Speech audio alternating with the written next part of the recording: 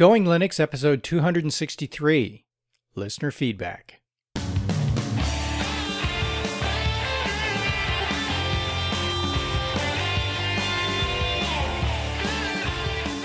Welcome to the Going Linux podcast. I'm your host, Larry Bushy. And I'm your co-host, Bill. Whether you are new to Linux, upgrading from Windows to Linux, or just thinking about moving to Linux, this podcast will provide you with valuable information and advice that will help you in Going Linux. We hope that you find this and all our episodes helpful in learning about Linux and its applications and using them to get things done.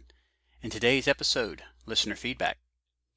If you want to send us feedback, our email address is goinglinux@gmail.com and our voicemail line is at 1-904-468-7889.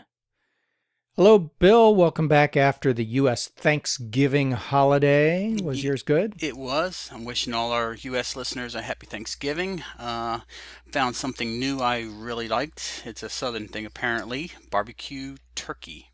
It's really good. That sounds good. Yeah, it was good. It was really good. And I ate myself silly. So nice part is I didn't have to clean up or anything. I just had to come, eat, and leave. So... Well, that's good. I did a similar sort of thing. I didn't have barbecue turkey, but I had deep fried turkey, and it was delicious. It was good. So. Well, how they make the barbecue turkey is they take the turkey, inject a bunch of seasonings into it, deep fry it, let it cool, then chop it up and put barbecue sauce on it. We put barbecue sauce on anything. Could you taste the turkey at all with all the spices and barbecue sauce? Yeah, it was really good. I thought it would taste very similar to like pork or beef, but it had a distinctive taste. I mean, it was very nice. And good. So along with that and all the other fixings, I waddled myself out of there. Well, very fitting for a turkey day. Yeah, it was really good. So you had a good one, apparently. That's good.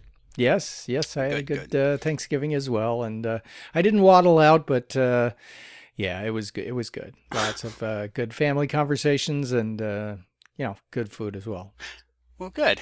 That's what holidays are about, right? Yeah, it was good. Got to spend time with some friends and the wife, and we had a good time. And like I said, it was, I couldn't eat like that every day, but it sure was nice to not have to do anything, It was Yeah.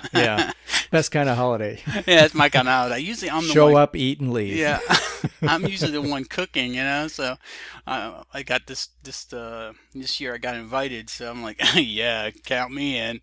Yeah, that's good. But that is great. I felt bad, but only for a short period of time. Well, I'm glad it was a good holiday for you, as it was for me. And now that all the people who aren't in the U.S., who could care less about this Thanksgiving thing, are all bored, shall we get into our episode? I think we should. Okay. First up, we have a voicemail from Richard on an old dead topic. So even though it's a dead topic, Richard will play your voicemail, but it's dead, so we're not going to comment much. Here we go. Hello, Larry and Bill. This is Richard from New Albany, Indiana. I just finished listening to Going Linux number 260 and would like to comment on the ongoing discussion about Paul and his encryption questions. I've come to the conclusion that Bill really thought that a Linux user cannot access an encrypted drive by way of a Linux Live CD. From all that I've heard from Paul, it seems as though he really has long ago solved the problem he was having with encryption and is only wanting Bill to admit he is really not that familiar with Linux encryption. I, too, like Paul, was pretty amazed when Bill said you can't access it with a live CD. That's kind of the reason you encrypted it. Just one man's opinion. Thanks, Richard. Okay, Richard. Thanks for the voicemail. I appreciate it, Richard. Yep. Our next email comes from Chard from Oregon, who asks about disk cleaning. He writes, Gentlemen, what is your recommendation on the occasional use of BleachBit and similar software to clean the crud from one's computer? Does your advice apply equally to machines using SSDs as well as those running a traditional platter-style hard drive? As a number of unique issues face the Linux user of a solid-state drive, trim settings jump to mind, it might be appropriate for Going Linux to feature an in-depth program on such drives. Thank you for your Linux education efforts. Chard from Oregon. Okay, and I responded back to Chard and provided him with a link to our article on setting up an SSD drive, since we've already gone through that. And in fact, we've gone in depth on SSD drives, including setting up trim. So I did send him that article. And about BleachBit, have you had any experience with BleachBit in the past? I haven't used that program in, must have been a couple years. I mean, it was on PC Linux OS, I know that. Yeah. And I used it once and it found some crud, but I mean, just some documents and stuff. So I never really used it because I never really had any disk issues as far as space with Linux. Right. But I want to ask you a question, just so I'm clear. On an SSD drive, are you trying to, which one are you trying to limit, the writes or the reads? Okay, you want to limit the writes in some circumstances because an SSD drive will only take so many writes before it is done. So, but with the size of SSD drives these days, and the good solid stability of SSD drives, that's really not too much of a problem. But they do provide the trim functionality so that you can monitor things and make sure that it's running optimally, and that's what we're helping to set up there. So you wouldn't run the program something like called SpinRite or something similar to that, because that just reads and writes sectors. That would be kind of hard on it, wouldn't it? It would be, because it's reading and writing every single sector on the drive, and if it finds an issue, it's going to continue to read and write, and maybe even wear out the drive sooner. I'm not saying that it's a bad tool to use if you really need it, but I wouldn't use anything that stresses the drive unnecessarily on an SSD drive, because it does have a limited life. And trim settings are built into kernel now, right? I believe so, yeah. Okay, cool. All right. So, and trim these days, even on Linux, is pretty much set up for you with minimal effort on your part, and you can follow our show notes link to optimizing Linux for an SSD drive. Yeah, I remember you doing that little episode right after you got your SSD. Yep. Okay, and back to BleachBit for a second. I haven't used BleachBit either, but I have heard some mixed reviews on it. Everything from it's an absolute godsend to it wiped out a whole bunch of stuff I didn't want it to wipe out. Yeah, and so I sent Chard the link from How to Geek with some information on BleachBit and a comparison with CCleaner, and the forum posts there give a little bit of perspective from various points of view. So although I haven't used it myself, I thought it would be a good idea to provide this forum post link to Chard, and we'll include it in the show notes for our other listeners who may be interested in BleachBit as well. Yeah. Okay. Our next email is from Jim, who writes an update and provides us with some questions as well. He writes, "Hi all, it's been a couple of years since I've emailed you, simply because what few problems I have had, I have been able to resolve easily for the most part. I either knew what to do, or the answer was easily found on a search on DuckDuckGo. I rarely need to use Google anymore for searches. I use Skype for my primary telephone and have a cell for when I am away from the computer. My question is, does it make any difference in the life of a desktop running Linux to keep it on all the time? I have two desktops, an Acer Veriton and Dell Optiplex 755. The Acer is my everyday computer, while the Dell is what I call my entertainment center. It is much faster, both are 64-bit, but the Dell has twice the RAM. Thus, it does a much better job of streaming videos from the internet. The Acer's fan is much quieter than the Dell's, which is very important to me as I am much more sensitive to noise than most people. I used to use Linux Mint on all my computers, including a Toshiba netbook, but ran into a problem with them last year when I tried to upgrade to Mint 16, I think. For some reason, I could not get any sound out of Skype. Sound otherwise was okay. I didn't think of downloading and installing from the Skype website. Any thoughts on that? Within a day or two after that, DistroWatch reviewed a distro called Point Linux. I tried it and some others settling on Point Linux. It is a Debian derivative with a rolling release and uses GNOME 2 Desktop, which I like very much. Even though I am old, I am not stuck in my ways. For me to use something new, it has to be significantly better for me than what I currently have. I have tried Unity, GNOME 3, Mate, KDE, and XFCE. And they do not improve my computing experience. In fact, they all degrade in one way or another. Mate is the only one I can use. The only problem I have with Point Linux is that it isn't supported by HP LIP, while Linux Mint is. I have an HP printer because I like the device manager of HP LIP. If I need to run the device manager, I have to connect the printer to a netbook as it is using Linux Mint. Interestingly enough, I have no problems with Skype on the Toshiba. I have recently moved to St. Petersburg, Florida, where I hope to get back to sailing and eventually another sailboat. I lived on and sailed my last sailboat for 25 years in California and Mexico before I sold her. Maybe in this regard I am too old to change. Enjoy listening to your podcasts. Yours and DistroWatch are the only ones I found worth listening to. Jim. Well, we appreciate the vote of confidence on our podcast. I'm glad you enjoy it.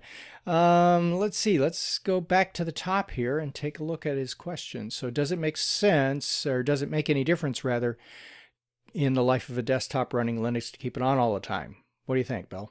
I leave mine on all the time.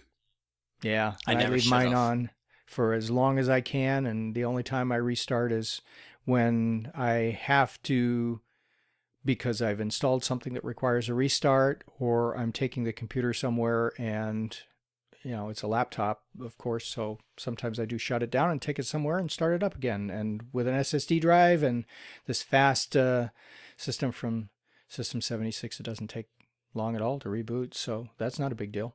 But leaving it on is no problem. Mine gets replaced so often it doesn't really get a lot of time. Yeah, I finally switched back to Ubuntu. Okay. And so it's been on there for a while now, but I leave it on. I don't see any performance hit, and I've heard both sides of the argument saying that starting your computer is harder on it than leaving it on. I've heard leaving it on is harder than restarting it.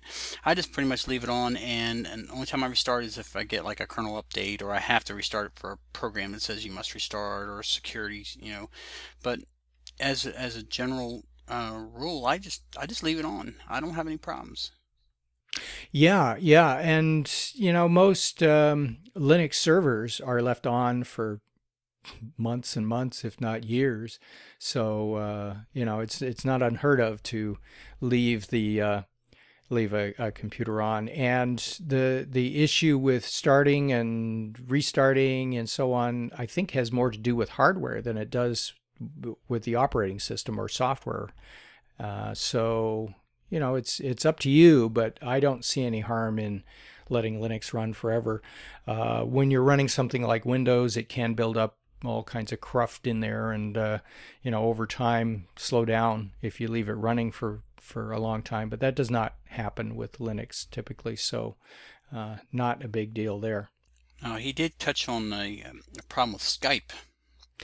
Yeah, and so I'm thinking this is the problem that a number of us were having in around the time of Mint 16 or Mint 17, where there was a problem with Skype itself, and it required you to preload Skype with some settings, and there was a command line fix for it, but that's long since been fixed, so we won't even provide the link to that since it probably doesn't apply to most people. And I think that anyone who is using Skype these days on Mint or any other Ubuntu variant no longer has that problem if they're running something new and reasonable. He did mention that he didn't think about getting Skype from the website. I always get the latest Skype from their website. Yeah, yeah. Skype is one of those programs that is a little old in the repositories typically. Yeah, so yeah, I find that usually if you get the latest one, you don't have as many problems. Right, exactly. Yeah. Okay, on printers, HP Lip, I don't know why it wouldn't run under Point Linux. It's a utility that is compatible with just about any Linux out there. Certainly, I use it all the time on Linux Mint, but I don't typically run it. I use it to set up a printer, an HP printer, and I'll use it to adjust the settings. I have a printer that's capable of scanning and printing on both sides of the page and that sort of thing. And if I need to tweak those settings, I just find it easier to use the HP LIP utility to do that than the typical printer manager. So I otherwise leave it switched off. Have you used that at all? I haven't used HP LIP ever because I don't actually have a HP printer. I have a Well, that'll do it. I have a Canon. Yeah.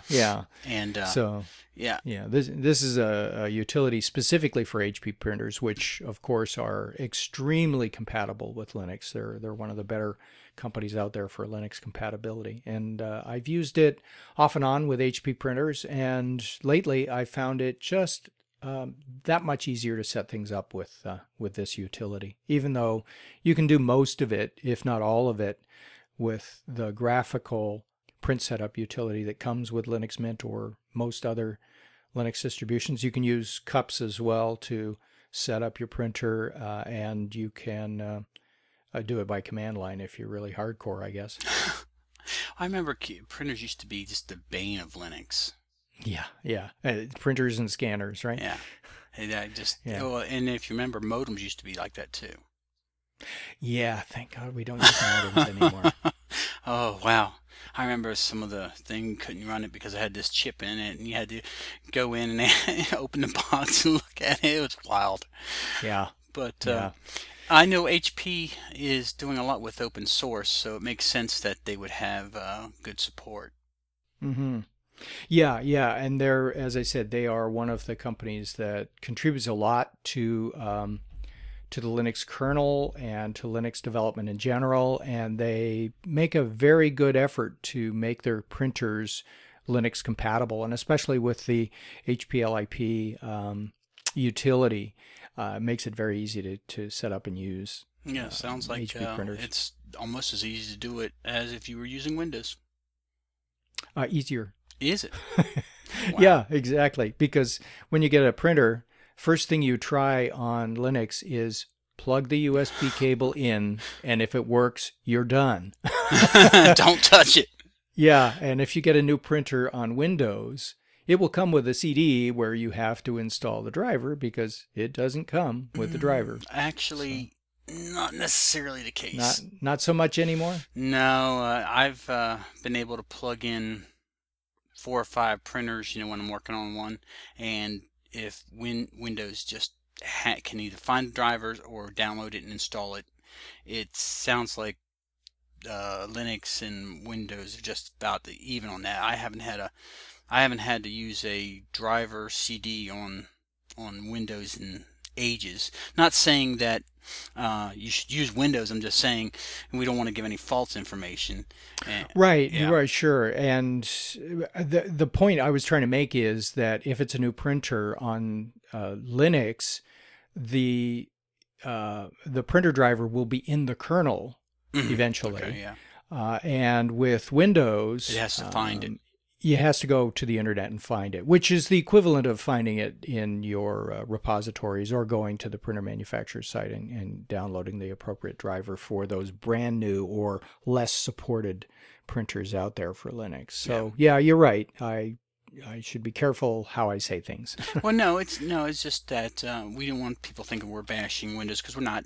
No. I use Windows every day in my work, and I use Linux every day, and I use Mac OS too. So I use all 3 of them, and they all have strengths and weaknesses. But printers and scanners and stuff, are not a real weakness, not for Windows 7 or 8. I think when you got to 7, it really got easier.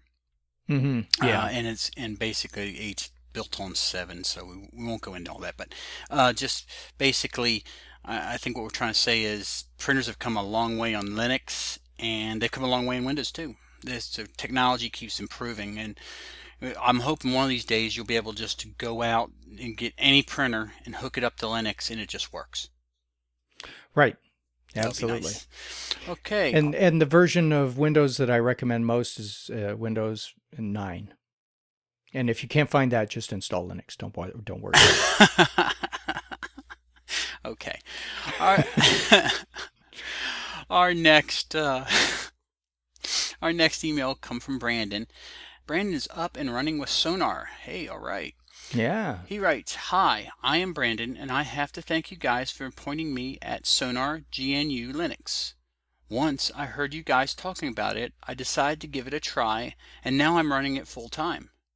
Got that big old mean Windows off my machine." I appreciate that you guys talk about assistive technology. At the very least, it will get people seeking new options, but it might just get people thinking about those who depend on that technology and spark creation and inspiration.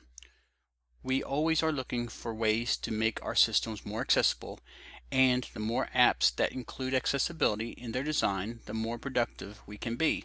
My sincere thanks, guys. Brandon. Thanks, Brandon. That was nice. Yeah, very nice. And that's exactly our intention in highlighting Sonar and giving it such in-depth coverage, is the fact that there are people out there who need assistive technology. Sonar provides it at no charge. It's open source, of course. And if we can inspire more people to make whatever software they're designing and hardware that they're designing more assistive or more friendly to people who need assistive technology, then that's exactly the thing that we're going for. So again, thanks, Brandon. I'm very happy to hear and read that you're up and running with Sonar, and so easily and quickly. That's great. Did Sonar get those new voices yet? Not yet. I haven't spoken with Jonathan in a little while. I think they're running a little bit behind on the next release of Sonar, but it'll eventually come. And I haven't checked on the additional new voices yet to see what specifically is happening with those. But I do know they're working on them. So just, as always, be a little patient. Yeah, I actually listened to Claws the other day. Jaws, excuse me. Jaws, okay. And I didn't think the voice was that good. Oh, really? And I was like, wow, that's what you're paying $1,200 for? Well, maybe there are some optional voices or something. I would just go get Sonar because it wasn't. I didn't think it was that good. I think Sonar with all this built-in accessibility is going to give it a race for its money. I really do. Right. Well, certainly the price is much more. Yeah, the price is much more reasonable. Yeah, free versus thousands of dollars. Thanks, Brandon, for the email. We appreciate it. Yeah, thanks, Brandon. All right, and finally, we have a Gone Linux story from Steve. Greetings, Larry and Bill. I've been a long-time listener and thought it was time to thank you for all your work. Although I'm still stuck with Windows at work, I've been Windows-free and largely hassle-free at home for a couple of years now, thanks in no small part to your show. I have a Linux adoption story to tell you. A couple of years ago, I offered to give my retired farmer father-in-law a free computer so he could Facebook with the grandchildren, and after a little coaxing, he agreed to get an internet account and let me set him up with a PC. I bought him a second-hand computer with Linux Mint installed, and since the last computer he'd used 10 years ago for work had been a 286 running DOS, showed him how to use a mouse. He lives 3 hours. Have you ever tried to show somebody how to use a mouse that's never used one before? Yes. It's very entertaining. Yes, it is. My wife hasn't used a mouse, and I tried to show her, and she just can't get it. Because she used to work at a hospital, and it was all keyboard. She just could not grasp using the mouse. But 286, wow. That Yeah, takes me back. that's a while ago. Yeah, yeah. Anyway, continuing. He lives 3 hours away, so I set up for secure remote login with Neo Router and Vino, and returned home to wait for the inevitable desperate help calls. To my surprise, he's carried on happily Facebooking and emailing jokes with all of his cronies ever since, with only the occasional call for help, and those are usually a minor application issue rather than a problem with the OS itself. My own father, who at the time was using Windows Machine, was calling on a bi-weekly basis for help bailing him out of Windows problems. I've since switched Dad to a Mint installation, and now he too rarely calls for tech support.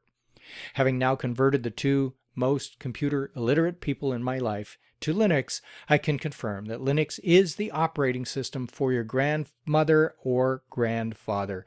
I have to add that, having listened to your show from the beginning, I remember well the dismissive, almost mocking attitude Craig Crossman used to have towards Linux on the Computer America shows.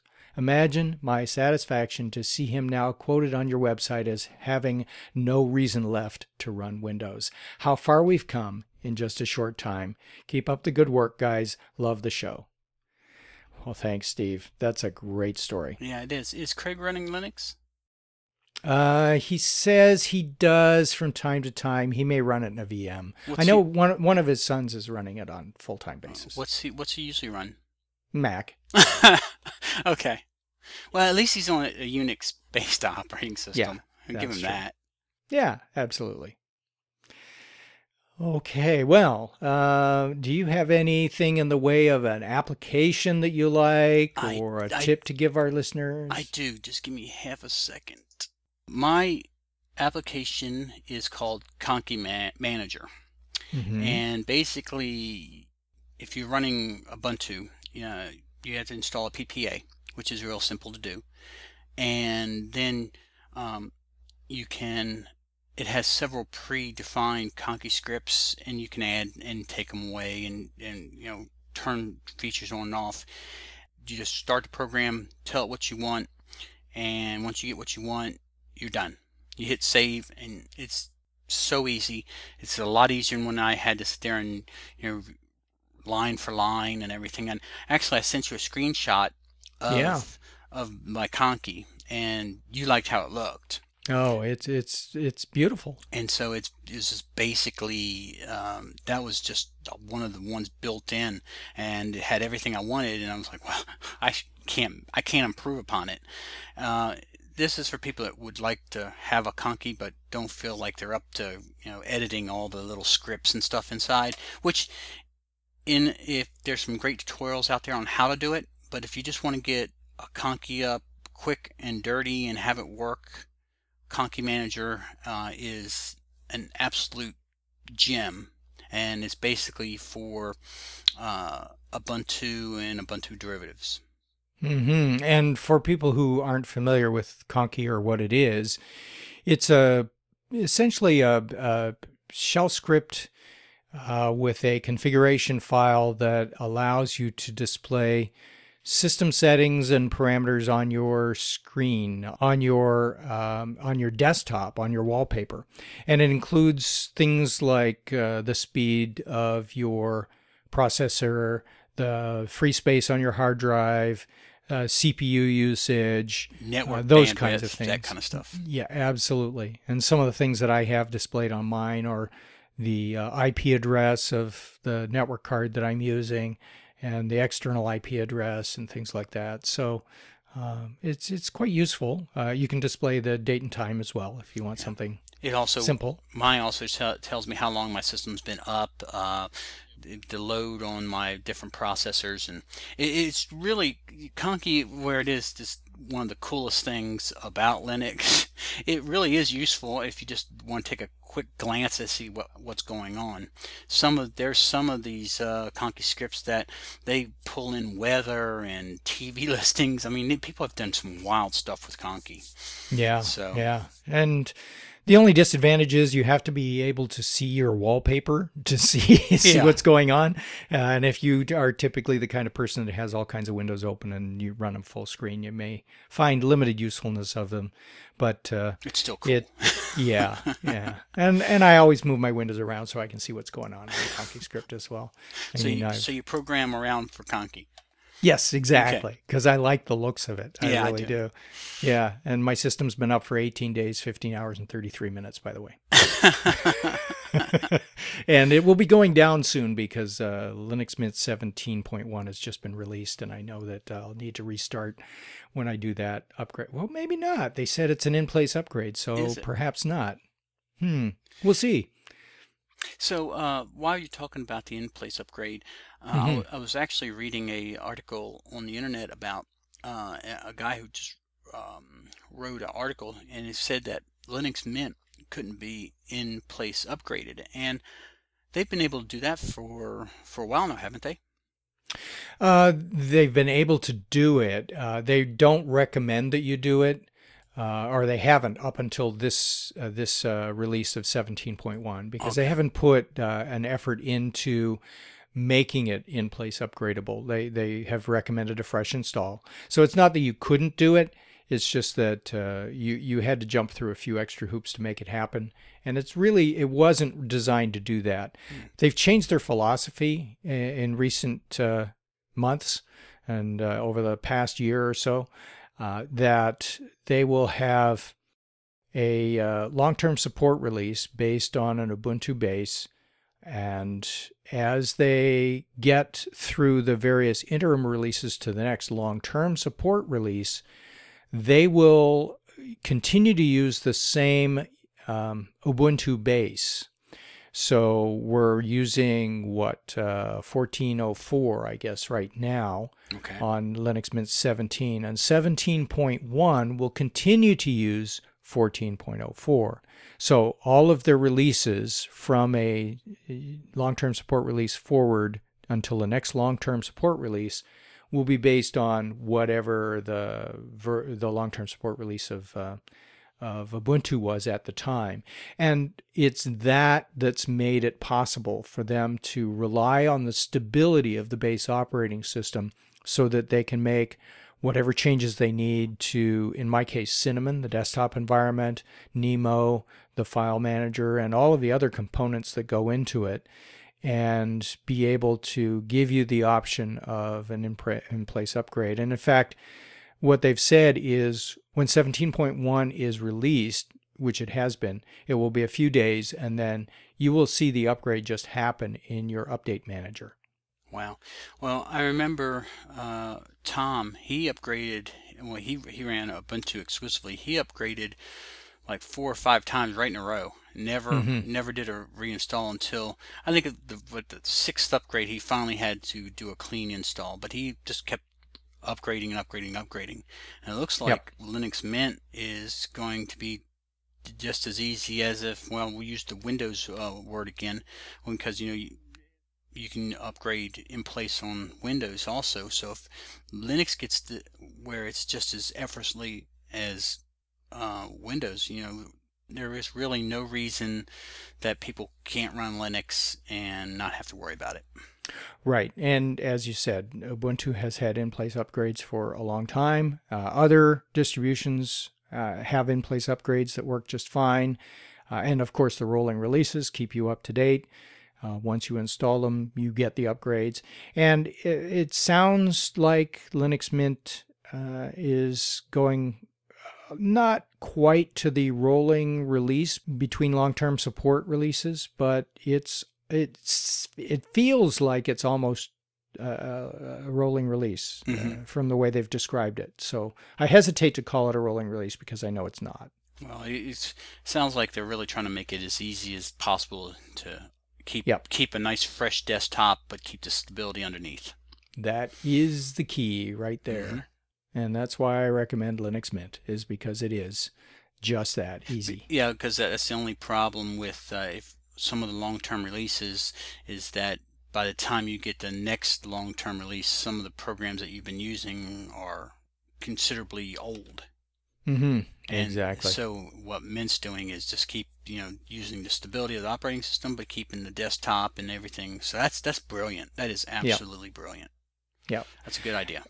And my application pick is the Mate desktop. believe it or not, even though I use Cinnamon and I'm not moving from Cinnamon anytime soon, Linux Mint has released 17.1 with Mate, but Ubuntu has a new Mate version that will soon be an official Ubuntu release. And because of Ubuntu's adoption of Mate, I expect that it will get a lot more attention and it will develop a lot more quickly and a lot more robustly than it has in the past. Not that it hasn't made leaps and bounds since it was originally introduced at the demise of GNOME 2.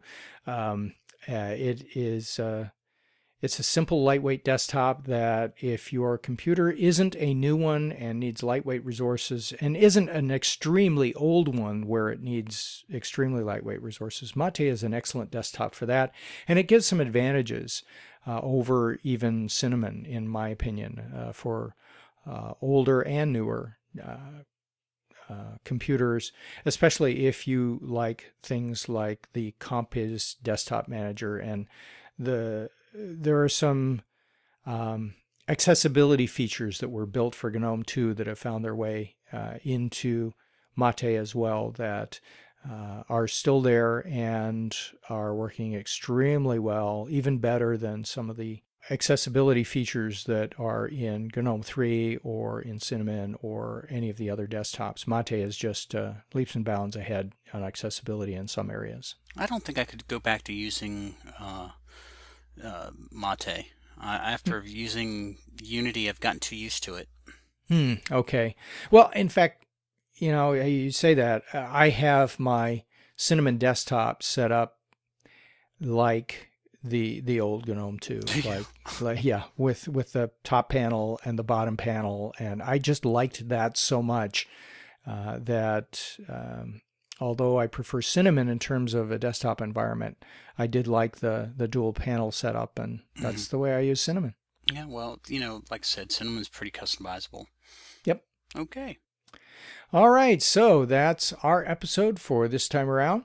Our next episode is my final appearance on Computer America, and Craig Crossman has found another host. We'll be introducing him during that show, and until then, you can go to our website at goinglinux.com for articles and show notes, as well as links to download and subscribe. We are the website for computer users who just want to use Linux to get things done. And if you'd like, you can participate directly with our friendly and helpful community members by joining the discussion in our Going Linux Podcast Google Plus community. Until next time, thanks for listening. 73.